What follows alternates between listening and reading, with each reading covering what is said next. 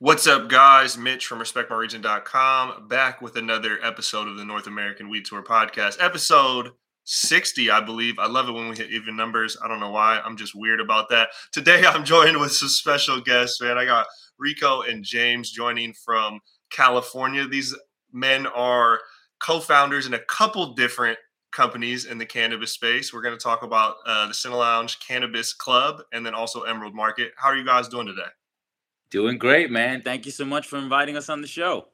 Yeah, absolutely. I love I mean, we are talking a little bit before we got started. I really love what you guys are up to, bringing kind of new experiences that are, both friendly to this post-COVID world, but also very friendly to the culture and community of cannabis. So I'd really love to just dive into the Cinnelounge Cannabis Club and just get the inspiration of like how that started and kind of the origin of that series. Yeah, absolutely. So I guess we'll just start off with some kind of basic, brief introductions, a little bit about me and James. So I've been in marketing and sales for quite some time. I was working with Lure Digital, a digital marketing agency, prior to starting Emerald Market. And as the director of marketing, I was looking at emerging markets, and cannabis was those emerging markets. This was like 2017, 2018. And so that's when I really fell in love with the industry. The founder at that time decided cannabis really wasn't the direction he wanted to go anymore, but I absolutely did. And that's when I met James, and we really started seeing not only one was it one of the fastest growing industries, period, right? But two, it also needed a lot of help in the marketing and advertising space. Coming from traditional world, a lot of the tactics and strategies being used just weren't being used in cannabis. It was very haphazard. It was very all over the place. A lot of the omni-channel approach just wasn't really there. And then when we met with some of our channel partners and our brand partners, when we asked them, kind of what's your strategy? What are you guys looking to do? It was, man, we don't even know with compliance and regulations. We don't know what we can do, what we can't do.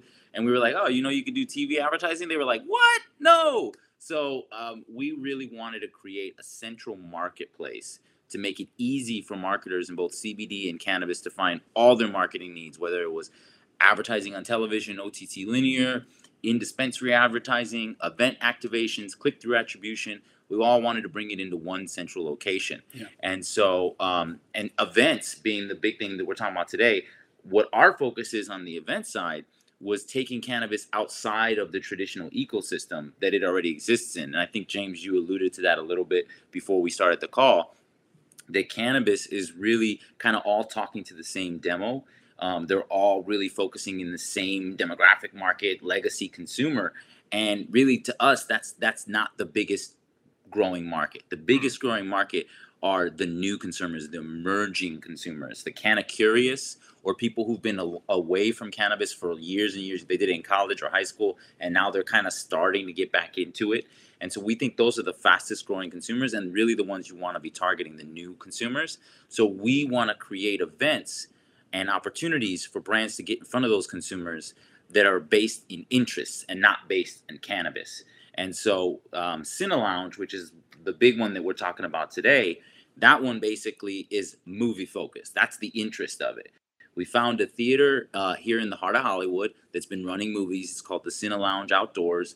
They've been doing movies for a while, and we asked them, hey, can we take over your Saturdays and turn it into a cannabis private lounge where we bring out cannabis brands, people are able to engage with the brands, they're able to try products, try food, really, really kind of come out and enjoy, and then we play amazing movies. So it's really focused on the movie aspect and creating that enjoyable atmosphere, but it also includes cannabis. And that's my focus, I think, more than anything else. And so I feel like I've been blabbing a little bit, but James, you've been in the cannabis space for quite some time. Tell us a little bit about your background. Yeah, so I've been in the cannabis space since 2014, 2015, kind of somewhere in there. I got involved in a dispensary back then, and it was, the pre-ICO days.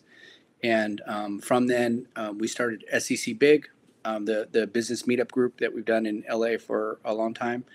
And, what we've seen is just that the brands have challenges of finding opportunities that are safe places to engage consumers.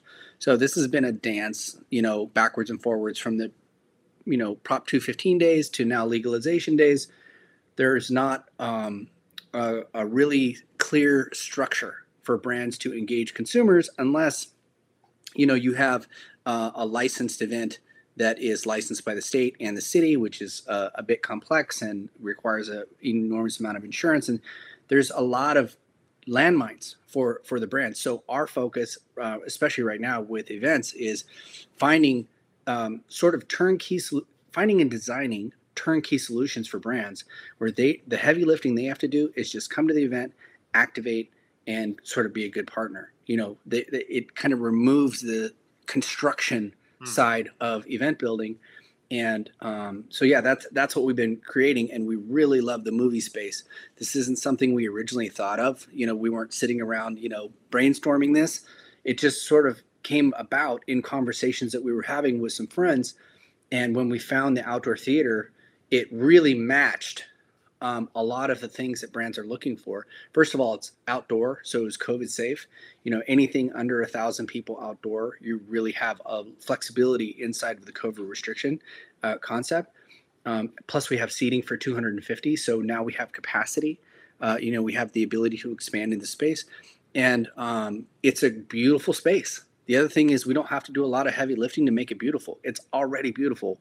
So to have this sort of pre-built machine where we can kind of come in, create our own community, and then invite brands to be a part of that community, it's been fantastic. And brands have been, and it's a great discovery for us, and honestly an amazing discovery for the brands. So it's been great. And the community, I think that's the biggest thing that you touched on. We're creating a crazy, amazing little community of people who want to go out to cannabis infused events. That's probably the best way to put it. Cannabis infused events. It's not a cannabis event. It's an event that's infused with cannabis. And people really, really love that kind of concept. And so we're getting regulars now. We've been going for about 3 weeks. We're going on to our 4th week now that we've been going consistently, doing every Saturday. And we absolutely have regulars coming out every week that just love it. They love the community. They love the engagement. They love meeting new brands and trying new product. And the cool thing too is that we're not just focused on any type of, so we have like a dab bar for more experienced consumers who want to come out and really, they know what they want to enjoy it.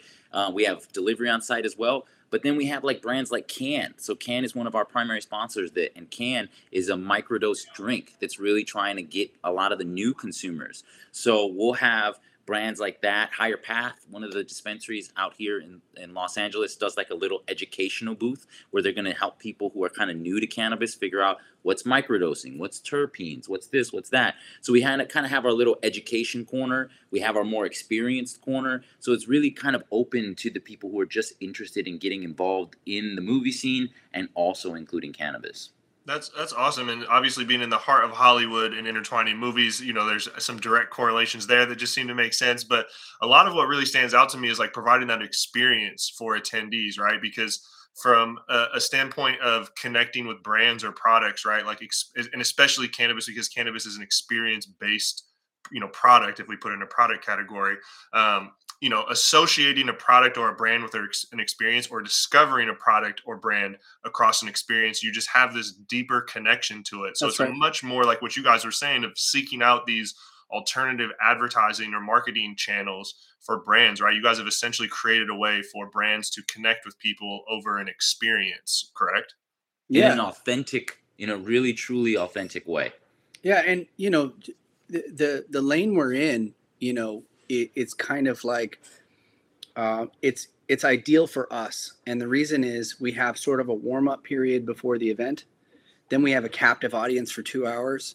And then we have another hour to kind of, wind down. That's amazing for us because people are already kind of relaxing in the space. They're ready to chill. They are really open to this kind of curious exploration that happens in our events. It's fantastic.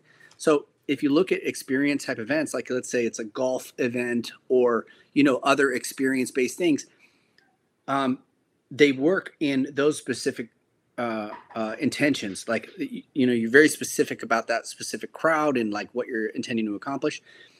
Ours feels like it's very wide open. Like we have a wide path because the people who come to our events are all ages. Like we have the grad students that come through from different colleges that are like just out of grad school. They're like 21 to 24 years old, and they are creating this new path They love the experience. They're there to try new product. They love to chill and find the right things, like whatever matches them. So we have that demographic. We have quite a bit older demographic too, that's kind of like from 40 to 55, you could say. And these people are like movie lovers. They're like, they love the movie, they love to come for the food. We have really great food options. So they're kind of into the total experience, and that's what they buy. So it's really interesting to see this demographic of like the new consumers who come out that want to have something fun to do in Los Angeles, especially in Hollywood, like right in the middle of the scene. You know, we're right in the middle. And then all the way up to the older consumers who are like, they have this experience like with their friends or somewhere privately, but now they can come out and meet new people like in the same scene. It's like a little scene. And I've heard that before at the door, where people are coming to meet new people that are into the same things they're into. It's really pretty fascinating to watch this thing expand, because go ahead. No, that's perfect, actually. Yeah, and the first two guests ever that walked in our door, two young women, amazing. I have photos with them. I love them. They specifically came because they were like, we're trying to meet girls in LA who are interested in cannabis like us, and they didn't know where to find that. And so they were like, we thought, what a better place than a movie scene where we can go and smoke and meet people. Yeah, and it's safe. It's not, it's a movie. It's not like you're going to a raging concert in a specific direction. Like, no disrespect to any of that stuff. It's just kind of feels like we have our own little pocket, and it's fascinating. Yeah, and as much as, we kind of talk about the experience base, but what you guys brought to is like community is so important around cannabis. Everything. Right, like pre-legalization, and this conversation keeps coming up on every podcast in its own form, but like pre-legalization, like community is how you found cannabis. It's how you shared, interests, or how we connected with people over cannabis. And I think that's the real power of cannabis when we look pre-legalization, right? The community, the sharing of thoughts and opinions, right? That was really the power behind the plant. And then the community itself is solely responsible for propelling this thing to legalization, and then providing outlets like what you guys are doing are further breaking down the stigma, because like you said, people can literally come together, and whether it's networking or just meeting new people or share, over these shared experiences, that's like the root of what cannabis has been, or why it's been so important for so long. And we also want to break the stigma. So a lot of people who are new to cannabis, they think they're going to come out to a cannabis like our movie, the Cinnelounge, and they think it's going to be, Cheech and Chong, just smoke everywhere, and they're just going to walk in and basically just get contact high and be high for the rest. And it's not that at all. It's for one, because it's outdoors. You don't have that real cloud smoke, which is really cool, and we really enjoy creating that. But at the same time as well is that, because you have both new consumers and more experienced consumers, you have a lot of new people who are like unsure and kind of trying things out and are really unsure. It's a really cool, unique space, and I think it also helps to start destigmatize. Cannabis isn't what everyone thinks it is. Cannabis is what you want it to be, right? If you want it to be a space where you can go and you have a couple drinks of low dose THC drinks, and then you sit and watch a movie and laugh with your buddies, you could do that. Or if you want to go and hit the dab bar and get smashed and just chill out with some delicious barbecue, you can do that too. You can kind of craft your own experience, and that's what we want to allow people to do. We don't want it to just be set like, oh, if you're coming to Cinnelounge, it's gonna be heavy hitting hardcore every time. Nah, man, it's also chill. It could be a really cool spot too. That's awesome. And provide that variety of experiences for people, and something that that stuck out to me is that something like this, right, is not just, like you said, is not just focused on cannabis. It's built around this interest of going to the movies and cannabis involved, and you use the terminology of cannabis infused events. And I think that's definitely important for not only breaking the stigma, but also providing a well-rounded experience where it's not a cannabis-centered event. When we look at, we were talking about this right before we started, like no event is an alcohol. Well, I mean, there's like micro brew events and I don't know, whiskey events or whatever, but the majority of your traditional events, whether it's, I don't know, fucking Dave and Buster's to Disney World to whatever, it's not an alcohol focused thing, but alcohol is available at everything. From a sponsorship, advertising level to just consumption, right? Think about a baseball game, right? Yeah. A Major League Baseball game. You're not going there necessarily for beer, but it's probably going to happen where you're having a beer and a hot dog and peanuts and all the things that happen at that experience, and you're doing it with 50,000 other people. that's where we think this is going, where it's going to be experience based, and we're part of the experience. And we're going to start to create opportunities for people to just be doing the thing that they love, going to a baseball game, going to the movies, going wherever, and going to comedy, and including cannabis. The crazy idea that we don't have set comedy, there's a few places out here doing it, but it's not a thing yet to have these big comedy things with cannabis involved, because it's so difficult. There's so many obstacles with allowing cannabis to be there. Yeah. So we're basically just trying to push that barrier and push that barrier as much as we can to try to create those opportunities. And there's going to be more events and more opportunities that continue to explode out of this. And we look forward to that. We don't want to be the only ones out there doing this. We want to help to push it, and we want others to kind of do the same thing. And one thing I just want to note is that, there's a lot of events that start up and do their thing. And our experience has been that brands are extremely compliance centric. So one of our specialties and things that we have sort of figured out along the way by taking a few lumps is figuring out the compliance structure, so that when we do have events, we've pre-thought out the compliance structure, so that when we do pitch a brand and we say, hey, here's the opportunity in whatever this might look like for you, we've already kind of thought a couple steps ahead, because ultimately the decision makers are the attorneys and CFOs of these particular brands. One of the first set of questions they asked is compliance. Like, what is it? There's a few sort of tricks that we have in that space that allow us to get right to the meat of the sales conversation, which is, this is the type of event where experience can be possible for new consumers for you, but it's always after that first hurdle of compliance. And it's not even just the cannabis. So, for example, we just did an event with LA Magazine for their LA Food and Wine event. Large scale, 2,000 to 3,000 person event. They've been doing it for years. This was the first year they really allowed cannabis to come in and kind of showcase itself. And it was honestly the belle of the ball. There was lines around the corner. People were excited. There was older gentlemen walking around like, I'm drinking cannabis now. It tastes just like alcohol. It just tastes like alcohol. It's such a cool experience. But there was a whole endeavor of the venue saying like, well, wait a minute, cannabis, what is legalization? Where's the thing? All this stuff. So the fact that we kind of deal with that and take the brunt of it, then we just bring in cannabis brands and say, hey, we already dealt it. We got it coordinated. We got everything locked in. Now we just want you to be a part of this first time ever cannabis corner that we create, right? And that's what we did with LA Magazine. And we want to continue to do that with other events and other things. Again, Cinnelounge is just one of the opportunities.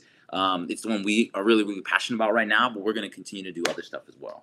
Yeah, and I love that, because back to what's available for events, right? The lounge aspect is something that's being pushed in California.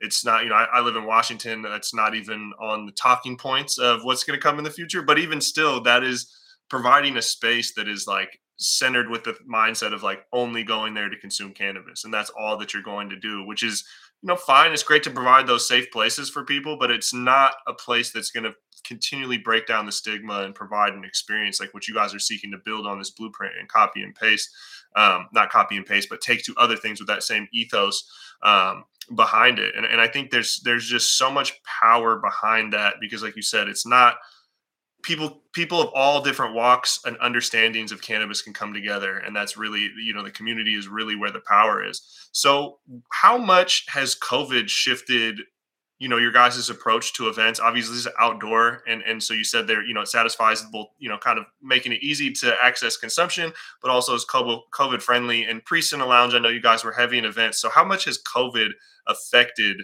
what you guys have been doing and the way you operate? Oh man, it hit us pretty hard, because originally when we started, we originally started Emerald Market towards the beginning of 2020, and we were going to focus mostly on events. Obviously, we were going to build out the whole marketing side and do television and all that, but we were going to focus heavily on events. And then COVID went and just knocked that out of us, and so we had to adjust from there. And obviously, cannabis is such an experiential type of product, like you had mentioned earlier. Events was eventually going to come back. It was absolutely never going to go away. So, but it made us have to focus on other types of advertising and marketing. But it also, what it did is it made other cannabis brands have to focus on other types of advertising. And so now cannabis brands are really starting to, because before COVID, honestly, cannabis brands just weren't focused on television advertising, click-through attribution advertising, digital advertising. It was just way too complicated, way too difficult. You couldn't get it done, and they just weren't familiar with it. So it was like off the table. As soon as COVID they had to learn. They had to figure it out. Yeah. So they were like, what is a CPA? What is the key metrics I want to figure out? What are the KPIs that I need to? They needed to learn that, and they needed to learn that quickly. And so what we're trying to do is kind of be that conduit, be that bridge between the cannabis space and what it was and the traditional marketing world, and saying, hey, we'll help guide you through there. We'll talk to you about what kind of KPIs you need to be looking out for, what kind of metrics you need to be looking out for, so that you feel secure, because you can't just do events anymore. You can't just do, even though it's coming back, they've kind of got a slap in the face to realize, hey, you're going to have an omni-channel approach when you're doing these marketing and advertising tools. So if you want to grow, you're going to need to start thinking about digital advertising. You're going to have to start thinking about narrative-driven content advertising and marketing. You're going to have to start thinking about click-through attribution. All of this in addition to social media events and all that stuff. So it's made us have to really consider how we explain marketing and advertising to the brands and what's the best resources we can provide to them. Yeah. And I would add that, COVID was definitely brutal for the event space. But for us, it was a big opportunity to learn the new conversation around marketing and advertising along with the brands. It's not like we had a magic pill. It's like we learned it at the same time, and it allowed us to do an enormous amount of discovery. We kind of got into some of these big strategic partnerships that we have because of COVID, because there were no other event options. It forced us into this lane. And, luckily we have a little bit of biz dev experience, and we were able to craft some really cool partnerships. On those partnerships, we built some of the big strategic partnerships we have now, like with Cinnelounge and Los Angeles Magazine, et cetera. So overall, if you look at it a little bit more macro, it was extremely positive for us. Brutal micro, like right in the face of it. But it was like a college education in 1 year. And so it was phenomenal. Yeah. We went through the gauntlet. Yeah. And, us, this isn't about us, it's about you guys, but we went through a very similar, very similar thing. Yeah. I'm sure everybody kind of had to go the gauntlet. It was rough. And I think, another thing that's worth noting too, I absolutely agree that COVID helped speed up kind of the acclimation to the world of digital or even traditional advertising and marketing in this industry. But I also think the maturation of the California market, right? Like, it's so competitive and so crowded. And now we're seeing an oversupply of like flower that it's like, it's difficult to get on shelves. But there's one thing that no matter what product you're selling, your industry you're at, if there's demand for your product or brand, getting shelf space will not be an issue, right? And so many people face this challenge of I need to spend all this time getting shelf space, and then once they get it, it's like, how do I drive demand for my product beyond 100%. Just price, and so that's a big aspect of helping these companies start to understand, not only is there these channels available for marketing, but you need to learn how to do the traditional marketing funnel of build awareness and then build curiosity. And that's what I'm talking about when I talk about traditional marketing. I don't talk about the actual channel. I mean how you leverage that channel to tell your narrative. So that's a big thing that I've been talking to brands. I'm like, you need to have a narrative. Especially in California, it is extremely oversaturated. And when people walk into a dispensary, there's 10,000 brands, and they're all just saying the same thing, having the same color, whatever. They're changing brands out every week. You have to have a narrative. You have to start to create a community within your consumer base, right? And so now they have to start thinking, how do we create a community within our consumer base? How do we make our fans that love us and are advocates for us, right? Not just people who love us because we're the dopest weed out there. That's not enough. That's not going to work. We have the highest.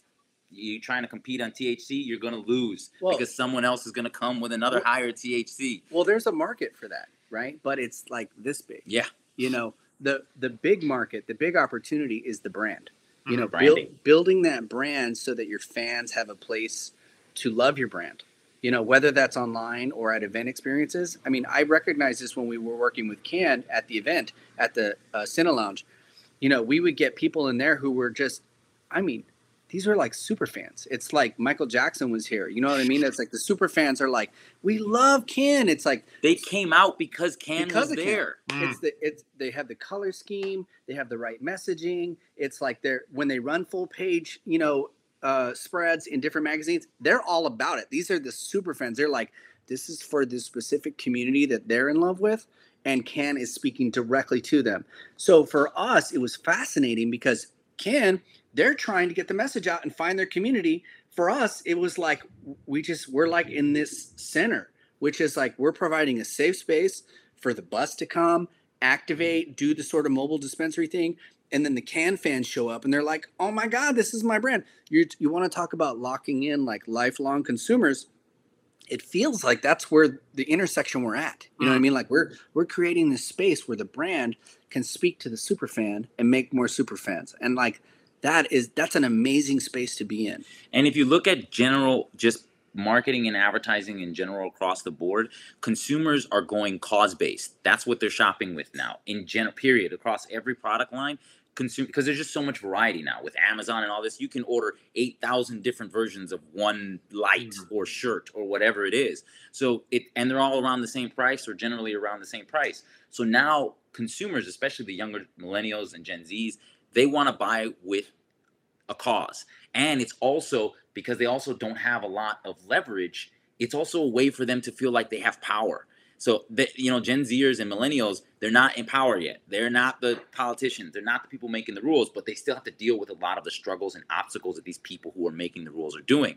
So for them, like buying with a brand that has a cause that supports global, supporting climate change and supporting, women's rights and equality and LGBTQ community, those speak to them and they're like, hey, it's me at least trying something to have control. It's a flex. Yeah. And so what the cannabis community, they just need to figure that out, get in that lane and understand it the same way. And I think there's a few brands out there that are really starting to do it. But as a whole, the industry really needs to start kind of creating what's that brand with a cause, because that's where the consumers are. That's where their in general purchasing power is coming from. Yeah, 100%. I see that as the future. Like if you were going to go to Gelson's at some point in the future and buy your CBD product or even your cannabis product maybe in the future, right?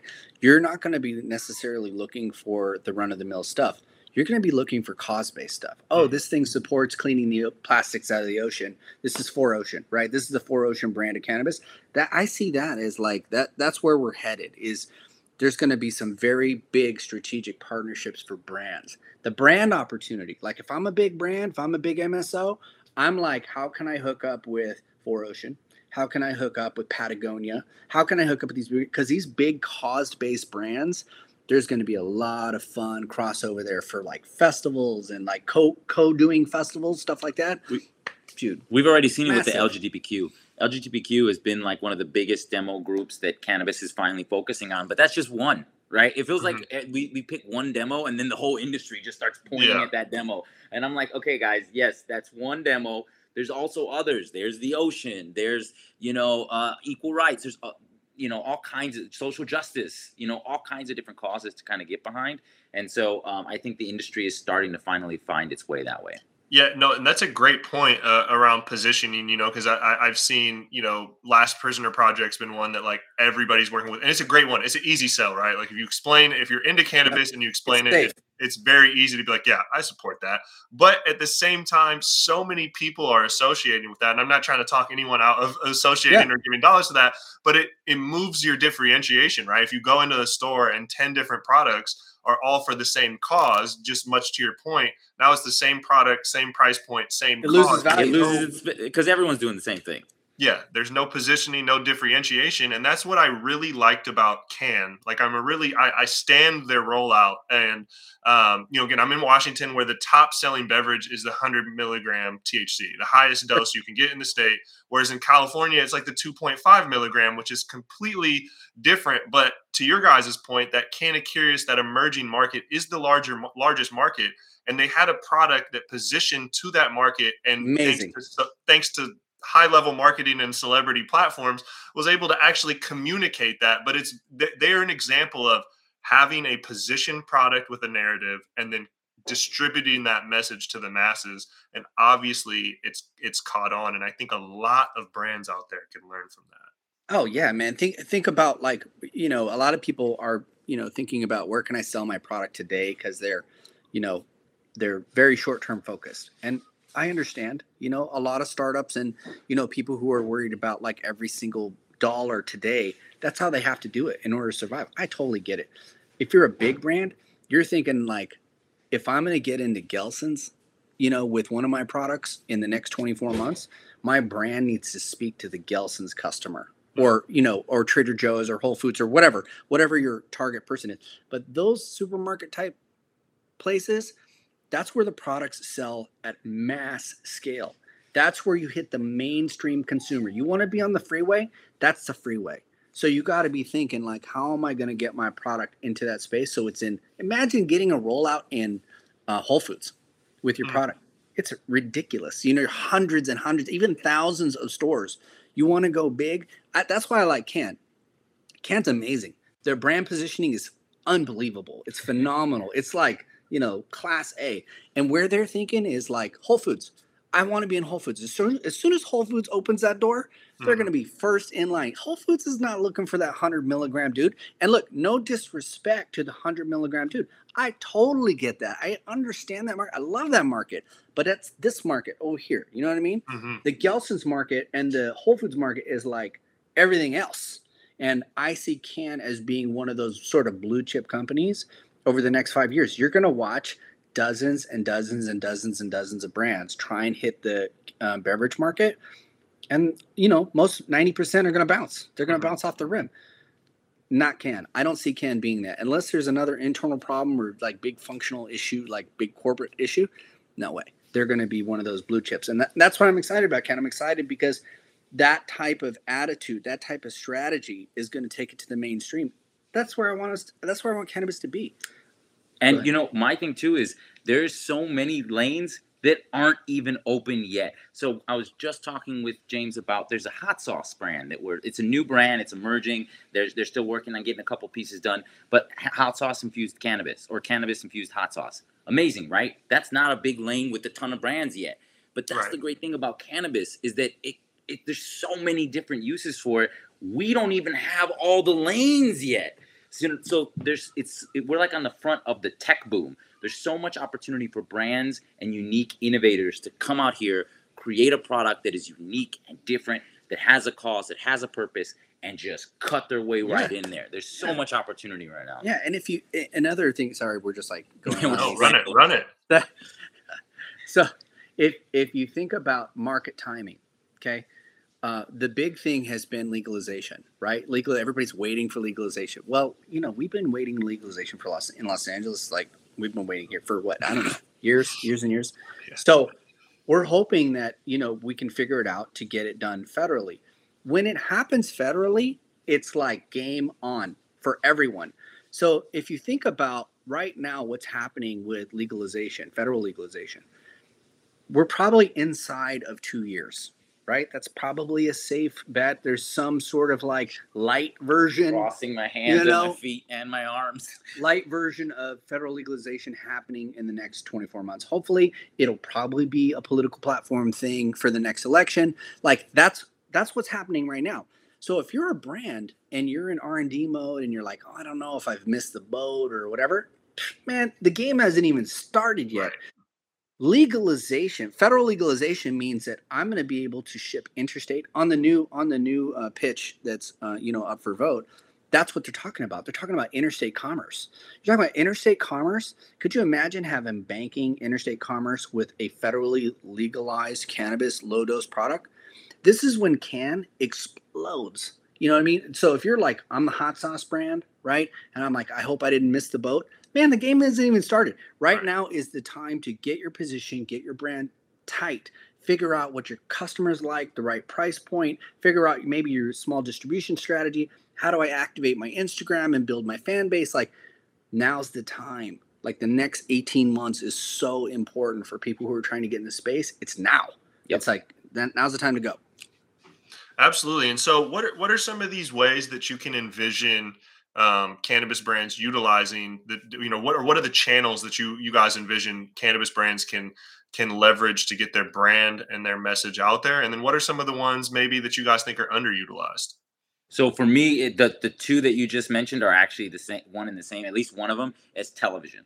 I think that television, it's the number one marketing tool for alcohol, right? Alcohol uses, think about the most interesting man in the world, all these huge campaigns that we remember. Oh yeah, alcohol uses television like crazy.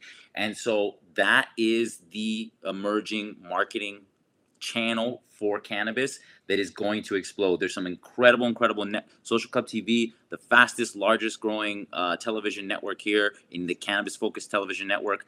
Absolutely love them. They're doing traditional programmatic ads. So think of like the Geicos and the Campbells and all that next to an iSpire brand, next to a cookies ad. They're doing right next to them programmatic advertising with direct advertising that destigmatizes the industry. It normalizes the industry. It makes it just a regular product like alcohol. And so television advertising, both programmatic advertising, linear advertising, and then sponsorships like this show is brought to you by, all that is really in my idea, the fastest growing marketing channel for cannabis, one that's underutilized, and that when the cannabis industry really gets their grip around it, it's gonna explode. I'm not even kidding you. Yeah, and I think that I'm kind of more hooked on the events stuff.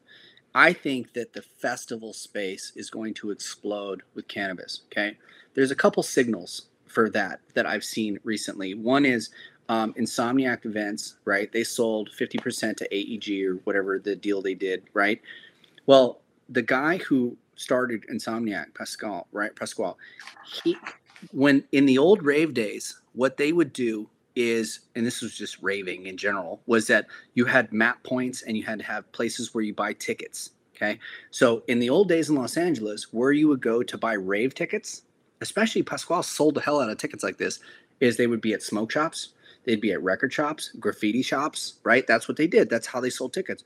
So one announcement that they recently did is they're going to start selling tickets to their EDM festivals, which have like 200,000 people at them, at dispensaries. So this, it didn't really get picked up a whole lot by people, but I came from the rave days. I remember that. That's how he got started. Imagine having the power to drive EDM customers, which are the exact target market that all these brands are looking for, to your dispensary to buy those tickets to that festival. It's massive. Yeah. I think these are the early signals where festivals are going to get permits for sales on site. I think it's going to happen. I think it's going to happen in a massive way. I think Pasquale, those guys at Insomniac, they're the early leaders. They're going to smash the space with that. You'll be seeing festivals where you're doing $2-3 million, $4 million in sales in a weekend, $5 million in sales in a weekend. It's going to happen, and those guys are going to do it. And we'll keep things on the quiet here, but we actually have opportunities that we're trying to create as well. Big, large scale events, Coachella level events, focused on cannabis and consumers, and really focused on buying and selling and getting consumers trying product. That's what James is alluding to, and I think he's spot on that too. I'd probably have to go both of those, the television and the event space. Those two are the two spaces. And the event space, once that blows up, I'm saying it's going to be insane. Think about a 10,000 person event in the heart of Los Angeles that allows for cannabis sales. And has like two stages and festivals. Has musicians coming out and all this. It's bananas. Who wouldn't go to that? Yeah. Who would? I mean, people who aren't even into cannabis would go to that just to see what the heck that is. And that's a unique thing that cannabis brings too. It brings a novelty that's new. So people have been to alcohol events. They've been to all the other style of events. You know what most people have been to? Cannabis kind of events. Right. And they're super interested in what that looks like and what that's like. That novelty is going to bring a huge amount of people, at least for the first 5 to 10 years. And think about it, right? You're going to need brand power to get the general consumers there. You're going to need it. So, I don't know if I'm allowed to be even talking about this, but like one of the things we're looking at right now is our partnership with Los Angeles Magazine. Okay.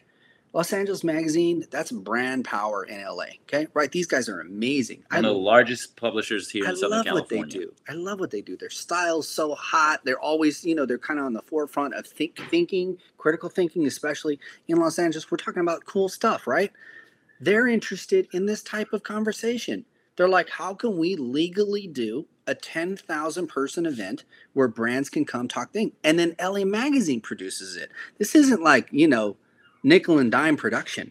This is like top of the top. You know what I'm saying?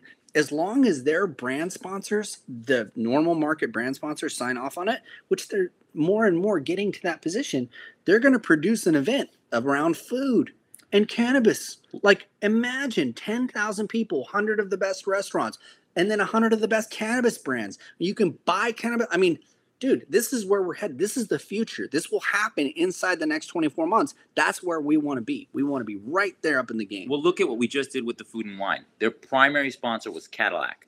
And they had to go to Cadillac and say, hey, are you okay with cannabis brands being at the Food and Wine event? And Cadillac said, sure, okay. So you're seeing these big brand sponsors, huge people going, okay, we'll see how it goes. And as soon as LA Magazine saw that their biggest brand sponsor was okay with it, they were like, how do we do this across? Yeah. How do we make a 10,000 person giant event? Bring out some of the biggest artists, because we can get a traditional brand sponsor to sign off on it.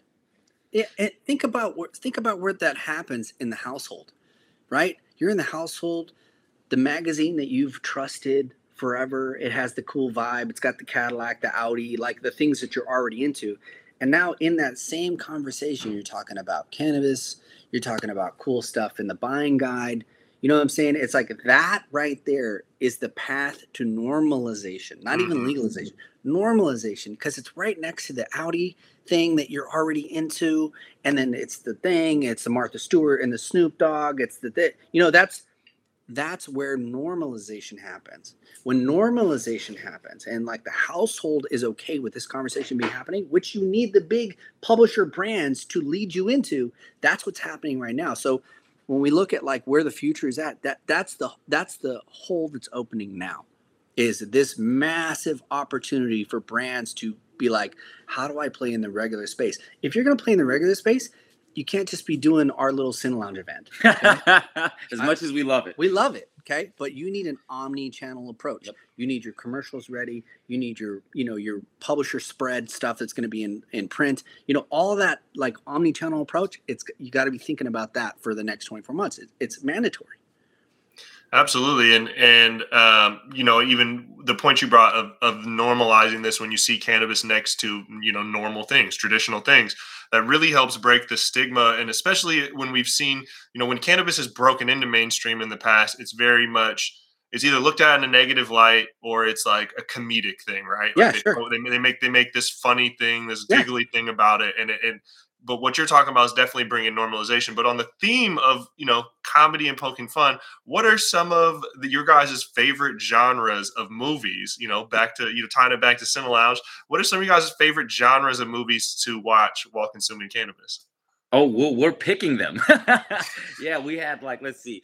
We had Half Baked, Pineapple Express. We're doing Goonies this week. We have Anchorman.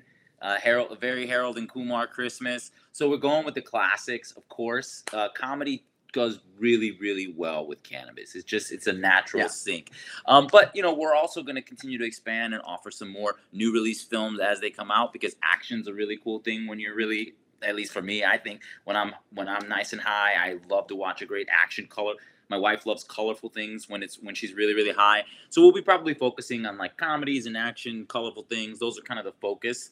I'm not sure people want to sit and be super dramatic, super depressed. Some people do. When they're high. I mean, maybe we'll try it. That's the thing, is that this is all new, right? It's all new, so we're still radiating it. But definitely, comedy and action are probably our two focuses at least for the Cinnelounge. And to explore. Sorry to cut you off. To explore that conversation. One of the conversations we're having right now is the film festival. Oh yeah. So for us, data is a big driver, right? Big time. So when we do an event, we take a lot of data. How many people showed up? Oh, what'd you like about the event? What'd you like this? Comedy right now works for us, right? Comedy is like right up the middle. Everybody thinks it's super funny, especially when you're stoned. It's like 10 times as funny. It's like you want to have that experience with your friends. It's totally cool. However, when we do the film festival, the Cannabis Film Festival, we're working on that right now. You're going to get a lot of data back. You're going to get a lot of data back where like people who are really in the film, they're like, man, this is super cool. But let's talk about, doing documentaries, or, what we really don't know yet because there's not enough data to guide us. So we have to experiment over all next year with the film festival. We have an indoor theater that we're going to roll out some product in. There's a whole sort of spectrum inside the movie sphere that we're going to test and see, like, what do people really want? Maybe it's cartoons. I don't know. We need to try that. There's a lot of experimentation that will happen over the next 24 months to give us the data to really answer that question effectively. Yep. Yeah, no, that makes sense. And, and obviously, you guys listed the classics. If we looked at the stoner classic movies, they're, almost always going to be comedy for good reason. Cannabis is a feel good experience. Yeah. Comedies make you feel good. I personally enjoy like the cheesy action movies, like from the 80s, that aren't meant to be funny, but they're so shitty that they're funny, And when you're stoned, sometimes you gotta love them. It elevates the funny factor there. So what are some of your, you guys listed them, but what would you guys say, each of you, Rico and James, what's your number one, or if you got to put 3 favorite like stoner cult classics? Oh man, that's so difficult. I'm actually a filmmaker as well, so is a difficult conversation for me on that. But I have to say, Goonies, we're playing that this Saturday, but honestly, Goonies is just like across the board, probably one of my favorite films of all time. And it resonates with me. There's a whole lot to that. So, and when I'm high, it kind of connects me with my authentic self, I guess is the best way to put it, my true self. So when I'm watching something that resonates with me and calls back to, when I was my most authentic as a kid, I just love it. It's just like, yeah, this is cool. So probably Goonies is one of my top ones. And then let's see, Half Baked, but that's probably because Half Baked was right at the certain age and time when it came out that it just clicked to me. I watched it stoned so many times as a kid that it's just like, or as a kid, I guess I'm like 15 was. That's a kid. I'm a kid. 15. Oh, I wasn't smoking when I was 15. I waited till I was 21. Yeah. But anyways, so those are probably my top 2. I like some of the classic stuff, like Up in Smoke. Kind of like such a good one. These are production quality where it probably wasn't the highest, right? But I really like that those guys were pioneers in the conversation. Had a lot to do with the time and era. You know what I mean? Cannabis was going through some serious challenges at that particular time, right? And it's amazing that those guys were out there using comedy to break the ice and have that conversation. So I think those are like big ones for me.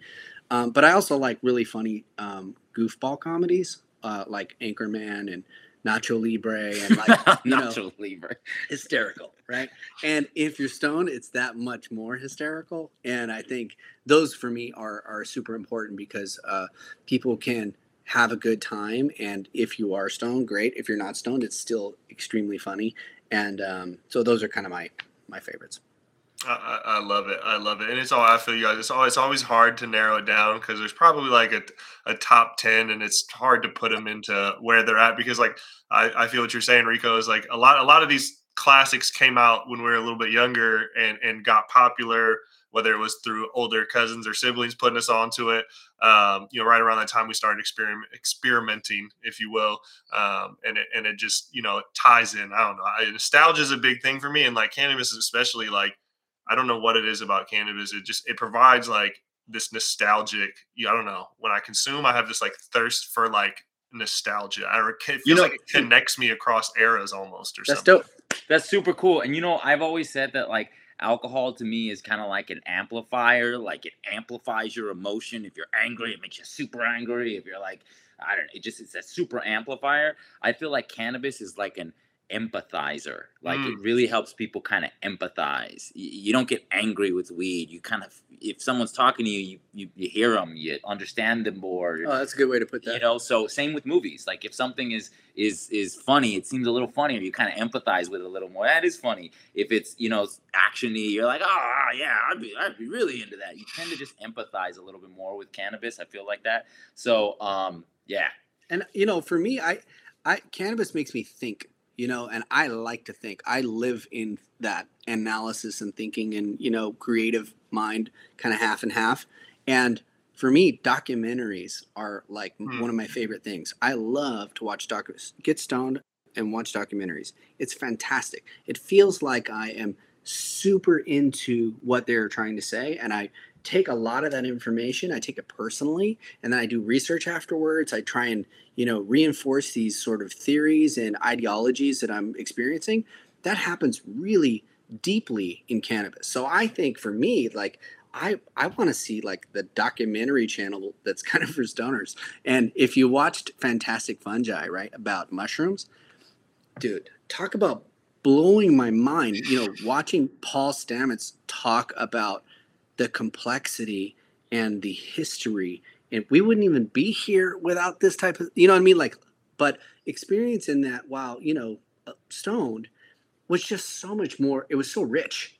I don't know if I would have paid attention as deeply and intensely as I was when I was, you know, smoking. Well, now he's gotten talking about that. Okay, so I'm gonna have to say when I'm high, it's actually cooking shows that really get me, but not just traditional cooking shows like just competitions, which I love. They're awesome. But like, I don't know if you know some of the cooking shows on Netflix that are like High on the Hog, that are like, or Top Chef, where they talk about kind of the history of where the food came from, where the culture came from, the detail of it. Man, that is my jam all day long when I'm high. I love hearing about where the food came from, why it was created the way it was, and how it's influenced the chef. Those I 100% agree with you on that one. And I think this is going to be like, you know, we're just kind of spitballing it a little bit here. But I think in the future, you know, producers of television and producers of movies, they're going to start to consider this conversation in the design of the content. They're like, oh yeah, this is going to be really cool because of the style of detail or the style of narrative that is going into this production is going to really resonate with this particular consumer. I think we're going to be a pretty strong data point for these decision making in these particular sectors in the future. And so it's interesting to pay attention to it now.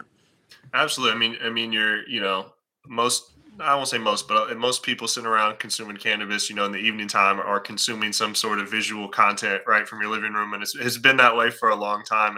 And I'll say, even for myself personally, it's like cannabis also helps you, I don't think, you know, heightens your thoughts. But for me personally, it like blocks out, I don't know, for better or for worse, I'm more focused on one thing, right? Like I can't, even though my mind and my thoughts might be going crazy, but it's more of a singular focus, you know, like I used to I played a lot of basketball when I was younger, and I like to smoke before I played basketball because when I played, it's not like I'm not a super intense guy, but all I thought about was the game. I didn't have like, oh, man, I got this test later today, or I got whatever. I just was able in the zone to insert myself into the game and just enjoy or be into that. And I think it's the same thing when you're consuming movies or content. You don't necessarily get sucked in, but you're just taking in this information, and you're not really having too many outside thoughts or influences. What you're taking in is influencing your outside thoughts and questions in your mind.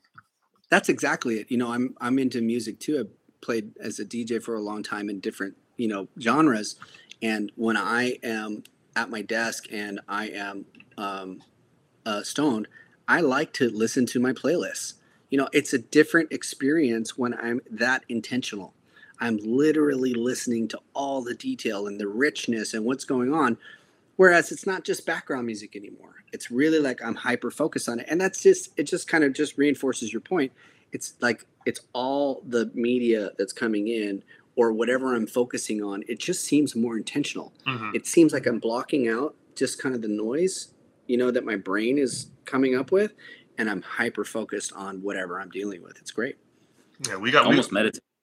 We got to get you. We got to do a collab. We got to find some scientist that talks about what happens to your brain when you're on cannabis and consuming content. We all got to get together and have a conversation and take our theories and put it into some science. Yeah. Not the anecdotal experts. Yeah, not just us going, I feel really concentrated when I watch this movie.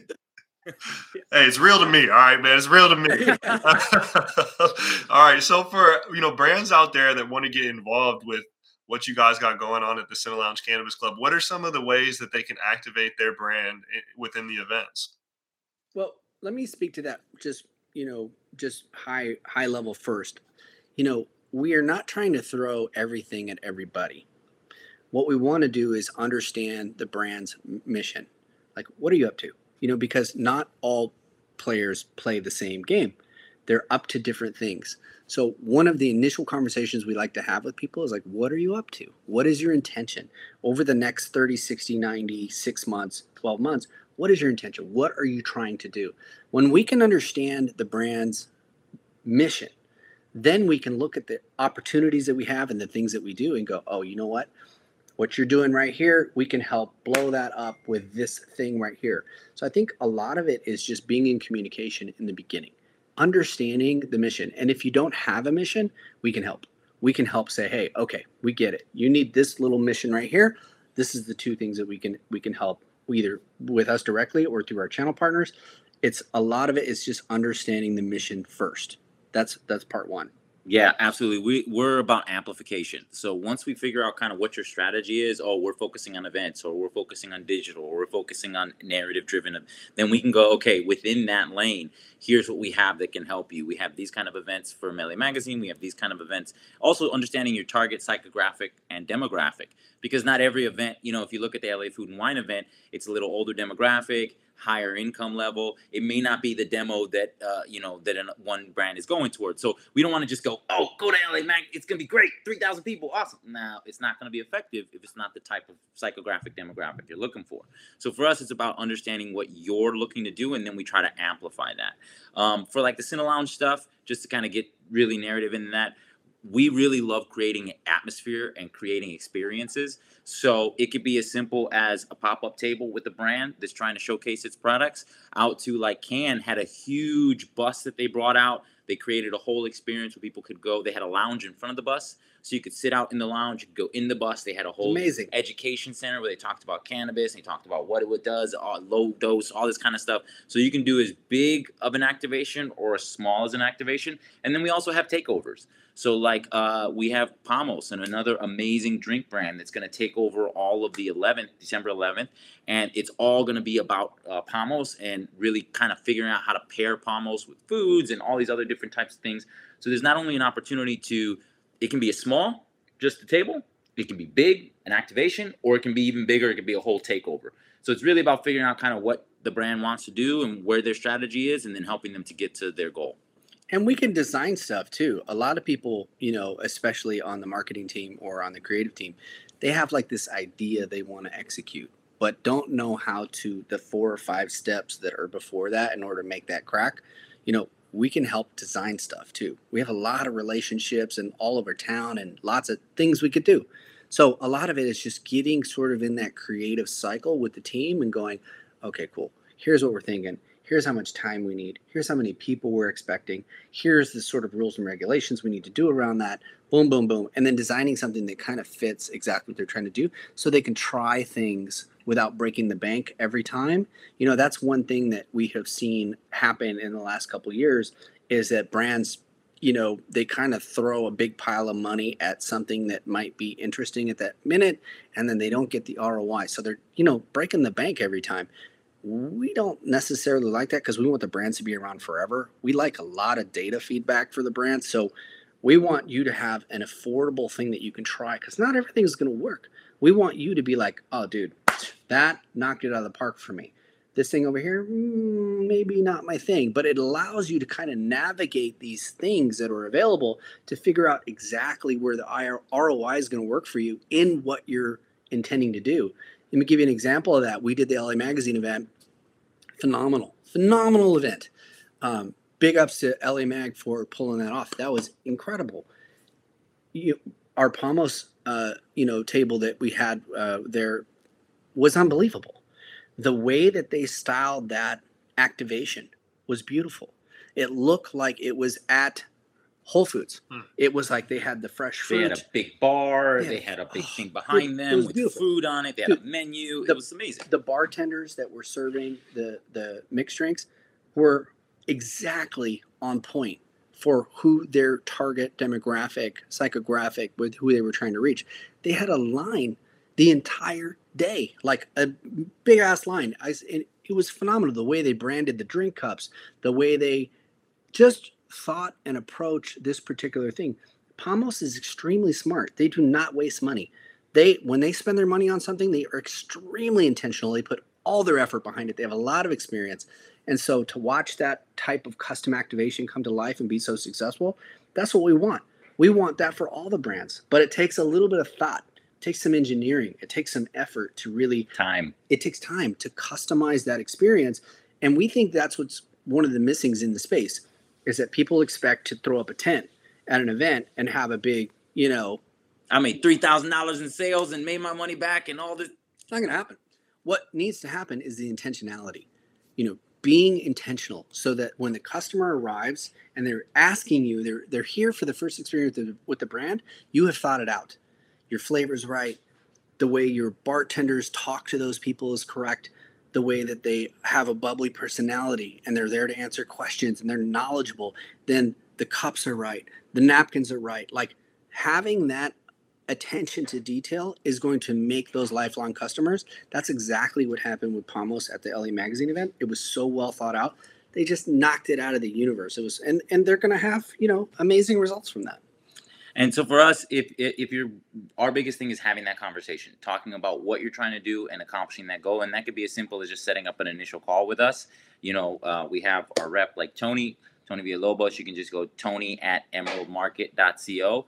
Email Tony and set up an appointment with us, and we can sit down and really start talking about kind of what you want to do, what your goals are, what you're trying to accomplish. And we can talk about what opportunities we have across everything, again, from magazine to television to events that fit and can help you amplify that. So reaching out to us via Emerald Market. Our website's emeraldmarket.co. Or you can even, if you want to just check out the Cinnelounge, CinneloungeCannabisClub.com. You can check it out there as well, and you can reach out to us. Either one of them, either one of those, you can get direct contacts to us, and we'll sit down and have a conversation with you. And just one more little tidbit there is that brands don't give themselves enough time to think it through. So one bit of advice for brands, not even working with us, just in general, is like, give yourself 90 days to 6 months ahead of time when you want to activate, so you can really plan through your table, your tent, your experience, your labor costs. Like, all those things need to be really dialed in, especially if you're doing an activation like at an event like ours. One of the things that we do for some of the brands that come in is we plug them in with our delivery company. So we get you on the menu at that delivery company. Well, that takes time. It takes a couple of weeks. You have to go through metric. There's like all these things. Brands are always like, 30 days out, I want to do this thing. Dude, it's not enough time. Give yourself enough time to actually make this connection with that consumer. You're already going to spend the money. You're already going to send the labor over there to set it up and do all the things. Just take 60 more days to really think it through. How are you going to capture the data? How are you going to promote it on the internet and all your social feeds to drive those customers there and build your fan base? Those fans want to connect with you and see you at the events. How are you going to connect with them? What's going to be special for them? Anyways, that's little two pieces right there. There's immense amounts of game in what you guys have been spitting the whole time, especially there at the end, for all the brands out there. There's, to recap, we talked about positioning, narrative, intentionality, which is, so overlooked. And owning understanding channels, owning channels, and just getting your message out there. I think that it's a lot of that is missing in this space. And, individuals like yourselves are helping bring that traditional game and knowledge that any other CPG or market has known, and it's just a part of the game, and is helping bring it to here so people can sharpen their swords, man. So I really appreciate you guys taking the time to hop on here and talk about the various endeavors. And then also, there's just a lot of, we're not just plugging your guys' stuff. You guys are giving out a lot of game right now, man.